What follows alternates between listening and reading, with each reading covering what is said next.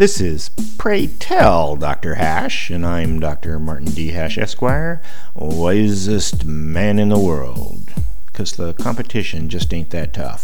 And these are things I wish someone had told me.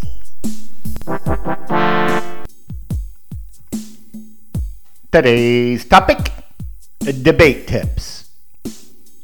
The goal of debating is to entertain yourself, and probably others, because it's a rare thing to ever change anybody's mind.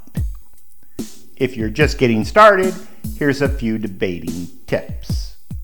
First, you need a point, then support your point with some facts. Personal anecdotes or authority help, but you might get trumped by someone with more.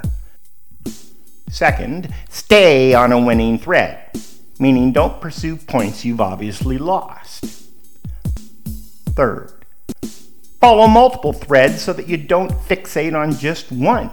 Being too invested ruins your enjoyment.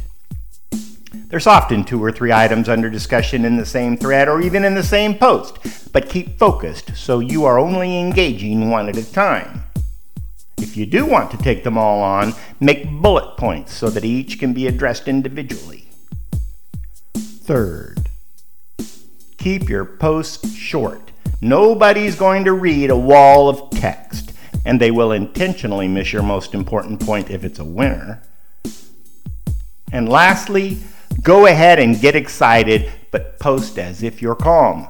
Practiced debaters can smell blood over the internet. It's tough to debate someone who thinks completely differently than you, so avoid them.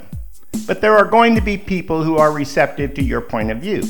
Take them through the steps of your argument, find where you first disagree, and begin your debate from there. Chances are an open-minded person will see your logic, possibly admire it, and maybe continue further exploration at another time. Because online debates can go on for months, years even. Watch out to only use insult if you want return punches. Most of all, don't take it personally, or you lose.